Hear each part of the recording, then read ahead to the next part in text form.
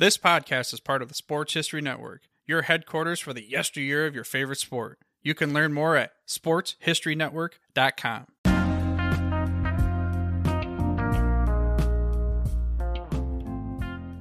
All right, everyone. Welcome back to the Football Odyssey. This is your host, Aaron Harris. As you can tell from the episode title, today will be another installment of our football film review series.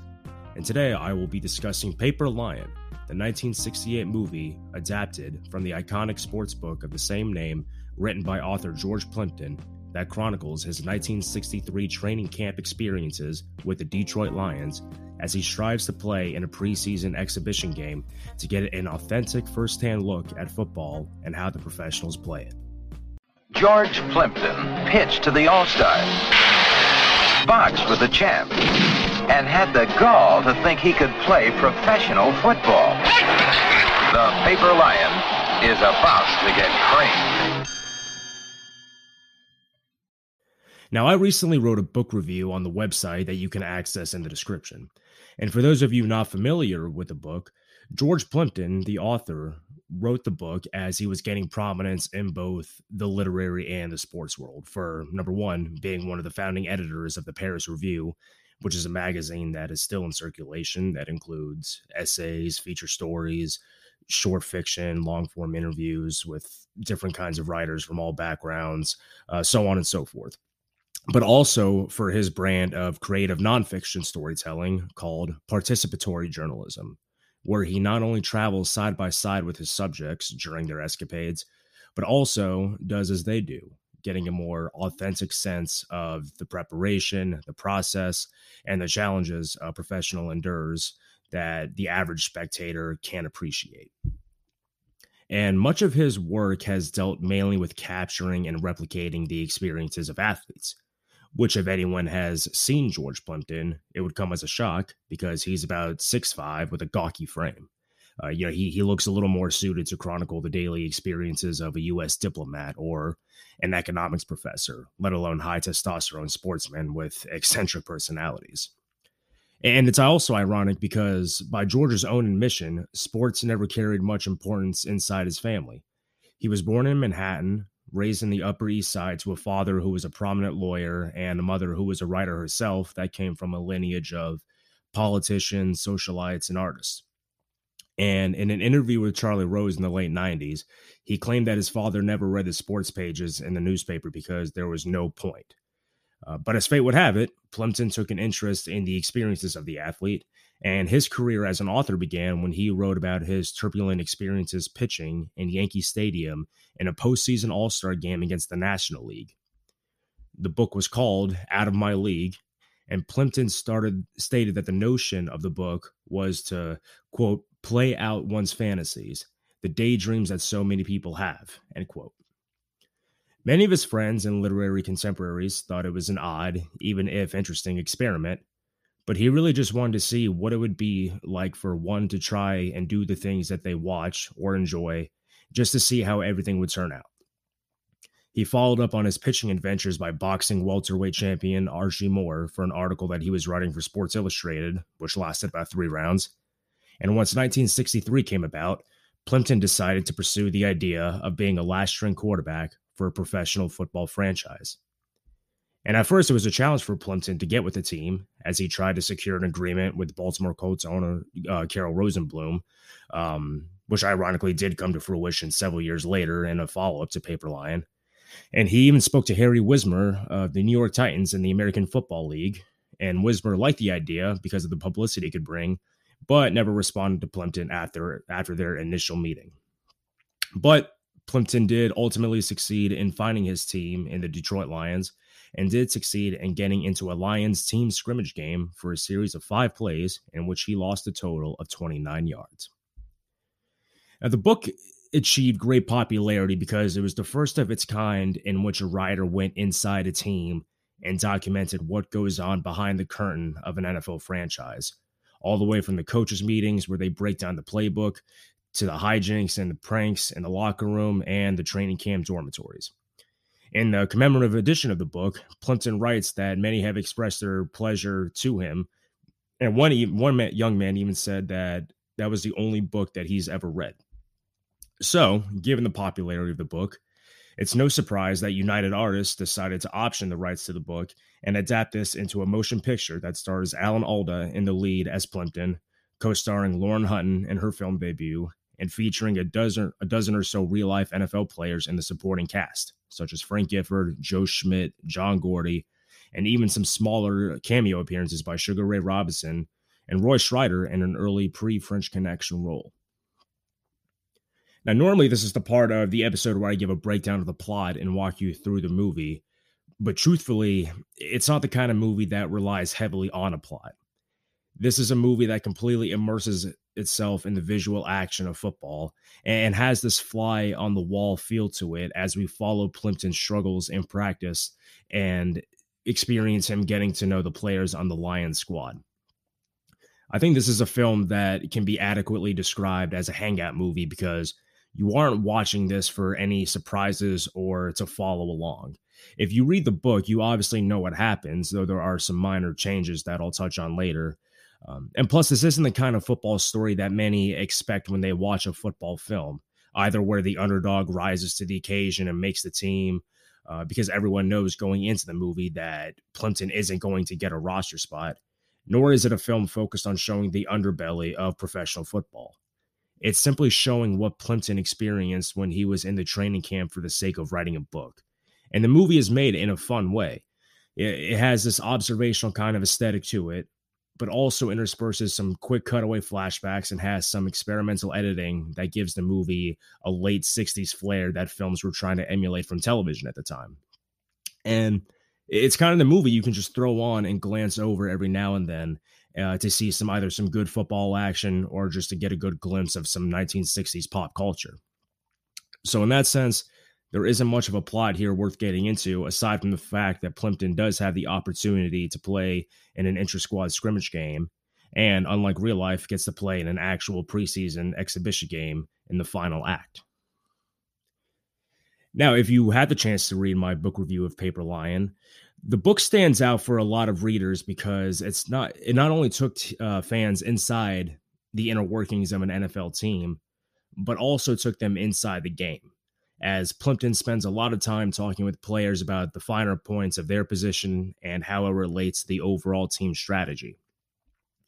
Many of the subsequent books done in a similar style, like Dr. Z's The Last Season of Weeb Ewbank, Roy Blunt Jr.'s 3 Bricks Shy of a Load, or Jay Atkins' The Forgettables, those are much more focused on the personalities of the team, and since they follow a team throughout the course of a full season, there's a lot more drama to be had and more events for them to capture.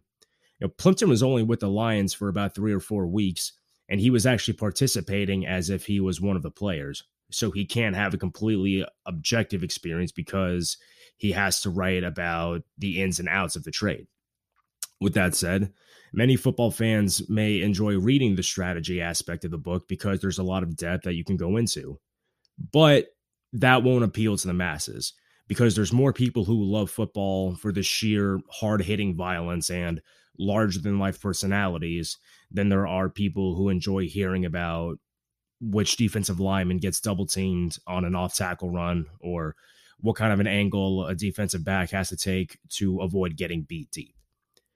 And having watched the movie directly after finishing the book, I came away feeling that this is as good of a film adaptation as one could have made from Plimpton's book. And there are multiple theories as to what makes a good film adaptation. Some would argue that a filmmaker has a responsibility to stay as true to the book as they possibly can, despite the different mechanics in which stories are told on screen versus the written word. Some people would say that a story in a book is merely an outline for a film, and because the two mediums each have drastically different methods and limitations to tell a story, that they each should be judged independently. Books are much more suitable for interior monologues and omnipotent narration, whereas films, more often than not, don't have narrators to tell the story or to explain every last detail of a character's thoughts or motivations. So with a few notable exceptions, most films rely on external action and dialogue to tell the story, whereas books use narration. And if you ever read a book like, say, Less Than Zero by Bret Easton Ellis and then watch the 80s film adaptation with Robert Downey Jr., you'll see exactly what I mean in terms of how the same story is told in two different mediums. But sports movies are a great choice for adaptations because you have an external event that usually serves as the main plot point, and the sport itself makes for great visuals. And the screenplay for Paper Lion was written by Lawrence Roman, whose major success in Hollywood at the time came from adapting the Ira Levin crime novel A Kiss Before Dying, that was made into a 1956 film noir with Robert Wagner and Virginia Leigh. And in this movie, he was able to capture the moments of the book that were full of character and that people wanted to really see. You know, he includes the locker room pranks that the Lions players played on Plimpton, or the raunchy talent show that the veterans made the rookies in Plimpton perform, or the hazing sequences in the beginning before diving into the practices and the training drills on the field. And this is the kind of information that people want to see play out if they only have 2 hours or less of screen time, just to see what happens inside an NFL team. And he even reorganized some events in the book to make it less repetitive or to set the tone, like Alex Karras' joke in the beginning of the film. It's Alex Karras over there, I think. Hey, Al, tell us about Hitler. I hear you two are quite a pair. That was a front. I'll tell you something. You really want to know about Hitler? He was a fraud. You what? He was a fraud. No kidding. No, I'm not kidding. You know who he really was? It's my mother-in-law from Clinton. Beautiful. This was actually mentioned later in the book and was actually told to Plimpton by another Lions player because Karras was actually suspended that season due to his gambling confession. But it's a good example of how screenwriting can maintain certain events, dialogue interactions, or themes of a book, but maintain them in a composite way for the sake of a film's runtime. And another thing that really stood out to me was the fact that this was by far the most natural football movie I've seen, both in terms of pacing and also creating a down-to-earth football environment. The movie had a consistent flow to it, and not a single scene really felt out of place. Like I previously mentioned, the movie has this observational style to it that succeeds in great part because the time frame of the movie is shorter than most football films, and therefore the filmmakers don't have to worry about rushing through anything. But it's not so short where it needs a lot of filler. The early part of the film spends enough time on Plimpton's persistence to get with the team, and then has a nice balance between the practice sequences, the nights out drinking, the locker room hijinks, and then ultimately the final game. But mostly the film succeeds because of the casting, and not in terms of the leads, but because of the supporting cast. Many of the Lions players in this movie were actually there at the same time Plimpton was. So they were able to play the roles as if they were back in training camp because it wasn't acting for them. It was just simply them being them. Most football players that are cast in supporting roles often overplay the part of a football player to the point where it becomes a caricature, or they hardly have a presence in the film. It's just a kind of a way to bring out a bigger audience. But every player here comes across the way they did in the book. There's a casualness and playfulness that speaks to what I was referring to earlier about this being a hangout movie, as it has the chemistry of a real-life team because they were all teammates, and it also has that internal competitiveness during practice is that teammates can replicate, but maybe not so much actors can if they're playing football players, as opposed to football players being actors. And not only that, but adding more NFL figures in this film actually strengthens its naturalism and authenticity, as you have cameo appearances by Frank Gifford and, to my surprise, Vince Lombardi. Pro football from the inside. Is that what you really want, George? That's the idea, Coach. In other words, you want the fans to get a real good look at the head knocking, the training, etc., that goes into the making of a professional football team. That's it. And then at the end, I go into a real game and run off a few plays at quarterback. A real game? You've got to be kidding. No, that's what the whole thing is leading to. And you mean to tell me that you went 3 rounds with Sugar Ray Robinson? Pitched to the All-Stars, huh?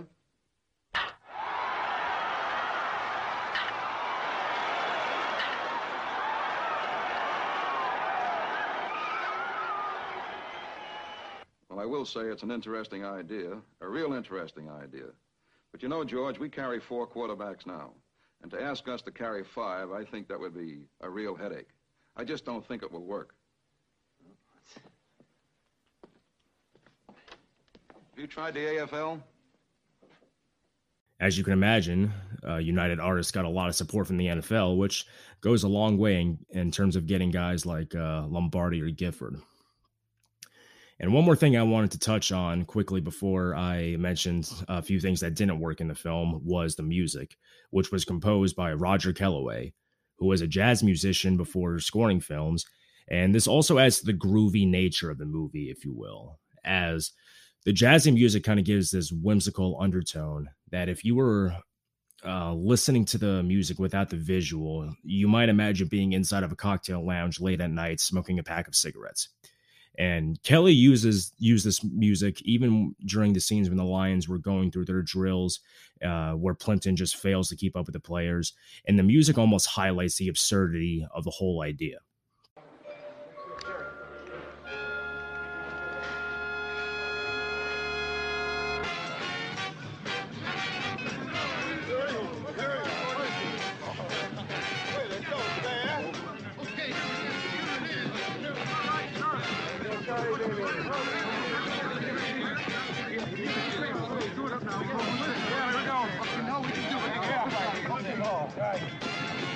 All right, let's start over with a good workout.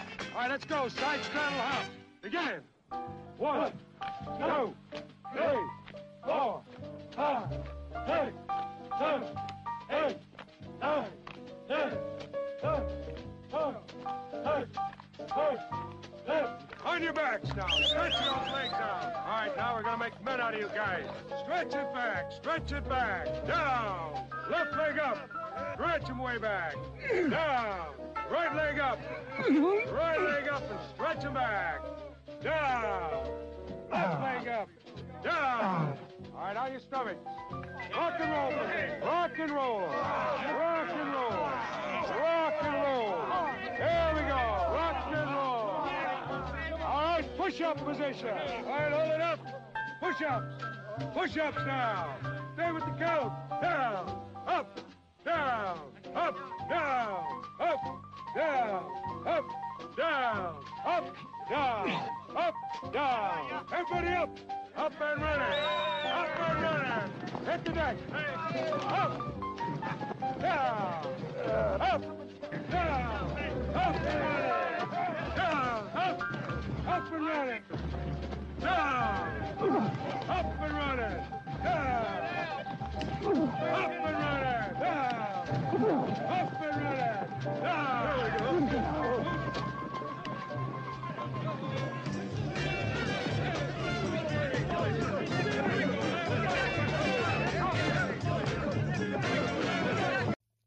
Plus, the swinging 60s nostalgia that the music brings to mind also seems appropriate for the NFL in the 60s, as it was a league that was still coming of age.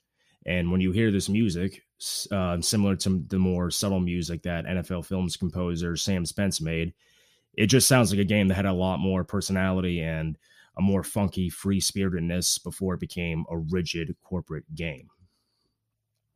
Now, on to the parts of the movie that didn't work. If any of you have listened to my previous film reviews, you'll know that forced love interests are very difficult for me to get on board with. And seeing as most of them aren't well done, this movie included, there's very little point in me going into detail any further on it. Lauren Hutton does look good in her film debut, but there's really no purpose for her being in the film except to be eye candy. Until, that is, she drops a line in the movie that highlights what's really wrong with the film that I'll get into later, and that would be Alan Alda's performance as George Plimpton. Now, when you read the book, Plimpton is absolutely self-aware and self-deprecating in regards to his capabilities as an athlete.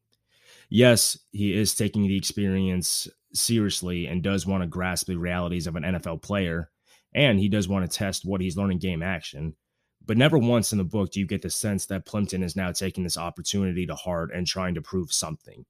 He's simply, quote-unquote, curious George trying to find or trying to understand his subjects and the world that he's thrust himself into. And the film does open up with a disclaimer that George Plimpton in this movie isn't meant to be an accurate portrayal of the man, but I don't know for the life of me why they wouldn't want to be true to his personality. And the movie had plenty of humor from every other character, and Plimpton himself is a humorous guy, so I don't know why Alex March, the director, or even screenwriter Rosa would write Alda to be more like Plimpton. Instead, as we get deeper into the movie, Alda appears to be way too anxious in the beginning of the film and starts to take himself too seriously when he starts to comprehend the strategy and the mechanics of playing quarterback. He nearly gets into a fight at a bar. What do you play? Where does he play? He plays towel collector. That's what he Now, plays. just a minute. I don't think you have to be so rude. Rude. Yeah. That was not a sweet word, rude. It kind of gets me right. Listen, I'm not interested in being exposed to your antediluvian aggressiveness. What'd you say? Are you some kind of expert on football from Chicago? Let me Is that tell you it? something, Charlie. Another word out of you, I'm going to knock you right on your case. With what? With these, Oh, Charlie. I'd like With to these. see that. Apologize for what, damn it? I didn't do anything. George is swearing. I don't care. He was bad-mouthing me. I don't apologize for anything. Wait just a minute. He's taking the jokes and comments from Lions players that were made in jest far too personally when he suspects that they let him do good in the scrimmage. Well, it was a put down. I know it. How do you know? I know. I was there when I saw it. I saw it. You made a great run. Forget about it. Don't get so excited. It was probably your idea, too. What was? What, to have the defense laid down for it? George, we enjoyed having you in camp. It broke the monotony. Oh, well, the hell with that. That's not what I'm talking about. Besides, you learn to swear real good, so you see, you can't be all bad. Really? We're just trying to make you feel good, Georgie, so you can take memories back to New York with you, that's all. It was a put-down. Hey, why don't you drink your beer? What, you want to ruin the whole party? How do you know I couldn't really have done it? You'd have gotten killed, that's why I know. Says who? Me. Oh, you guys are so tough. There's nobody as tough as a pro footballer, right? Yeah. Yeah. Well, let me tell you something. You want to know something? You want to know what tough really is? You want to know what Percy Houghton did when he was coaching football at Harvard? Percy? Houghton. Percy Houghton at Harvard. You know what he did to get the guys up for the Yale game? He took a bulldog and he strangled it with his bare hand, like this. Like that, just like that. George.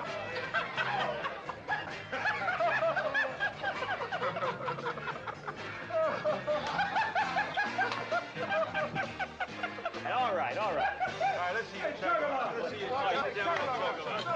Let's have a chug on. Get it, George. Holloway.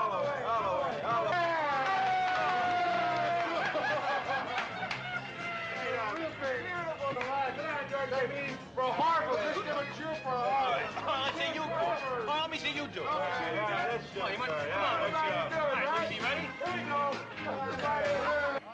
And at the end of the film, when he's on the sideline waiting to be put in, it's like he feels let down, not for his journalism project, but because he can't go out there and show how far he's come. And in the scene right before they arrive at the hotel, Lauren Hutton is sitting with Alda in his car, and she has a line that really sums up this character flaw, and really the flaw of the entire movie, that almost makes me glad that her character was created just to articulate this line. Look, you haven't been out drinking with the St. Louis Cardinals. They're no big buddies of yours or anything. I know, that's the whole idea. George, they don't know you George Plimpton super rider. They think you George Plimpton super rookie. Good, that's better. You really think you can do it, don't you? Do what? Be the high school football hero. Oh, I do. You do so. I don't. That's silly. I don't think so. I think you better come back to New York with me and see a shrink. A shrink? Don't be ridiculous. You do so. You really think you could do it? Well, I have been in training, you know. George! Look, you better get out. This is liable to cost me a $50 fine if you stay here any longer. Better than you should get killed. Now, obviously, Alan is an accomplished actor, to say the least, and I'm not sure if this was his interpretation of Plimpton's experiences, or if it was a decision from director Alex March or United Artists, or maybe that's just how Lawrence Rosen wrote the character in the script to add more drama to the film. But it was an unfortunate misstep, because that was really the only drawback for me as I was watching the film. And some film critics would also agree with me, others would disagree. Clifford Terry thought Alda overplayed the role of Plimpton at times, but he had the silly smirk and the nervous geniality to play the role. While Roger Ebert, also thought he actually thought Alan Alda did good in the role. Ebert also thought the players looked stiff, which makes me wonder if we were watching the same film or if he's even been in a locker room or ever been surrounded by an NFL players. But nonetheless, I suggest you check this movie out for yourself, and you can watch it free on YouTube. If you are a football fan, then this is right up your alley, as there is plenty of NFL action, including essentially the last third of the movie, which is essentially just a half-hour football sequence shot by Steve Sabol between the Lions and the St. Louis Cardinals, with some great shots of the field and the action. Even if you don't like football that much, it's a fun movie just to watch for the 60s pop culture to put you in the jazzy mood. And that, ladies and gentlemen, are my thoughts on the movie Paper Lion. Don't forget to read my book review of Paper Lion if you haven't already. That can be accessed in the film description. And let me know what you all think on Twitter and Instagram. Also, feel free to subscribe and share and rate the podcast. As always, thank you for listening, and take care until next time.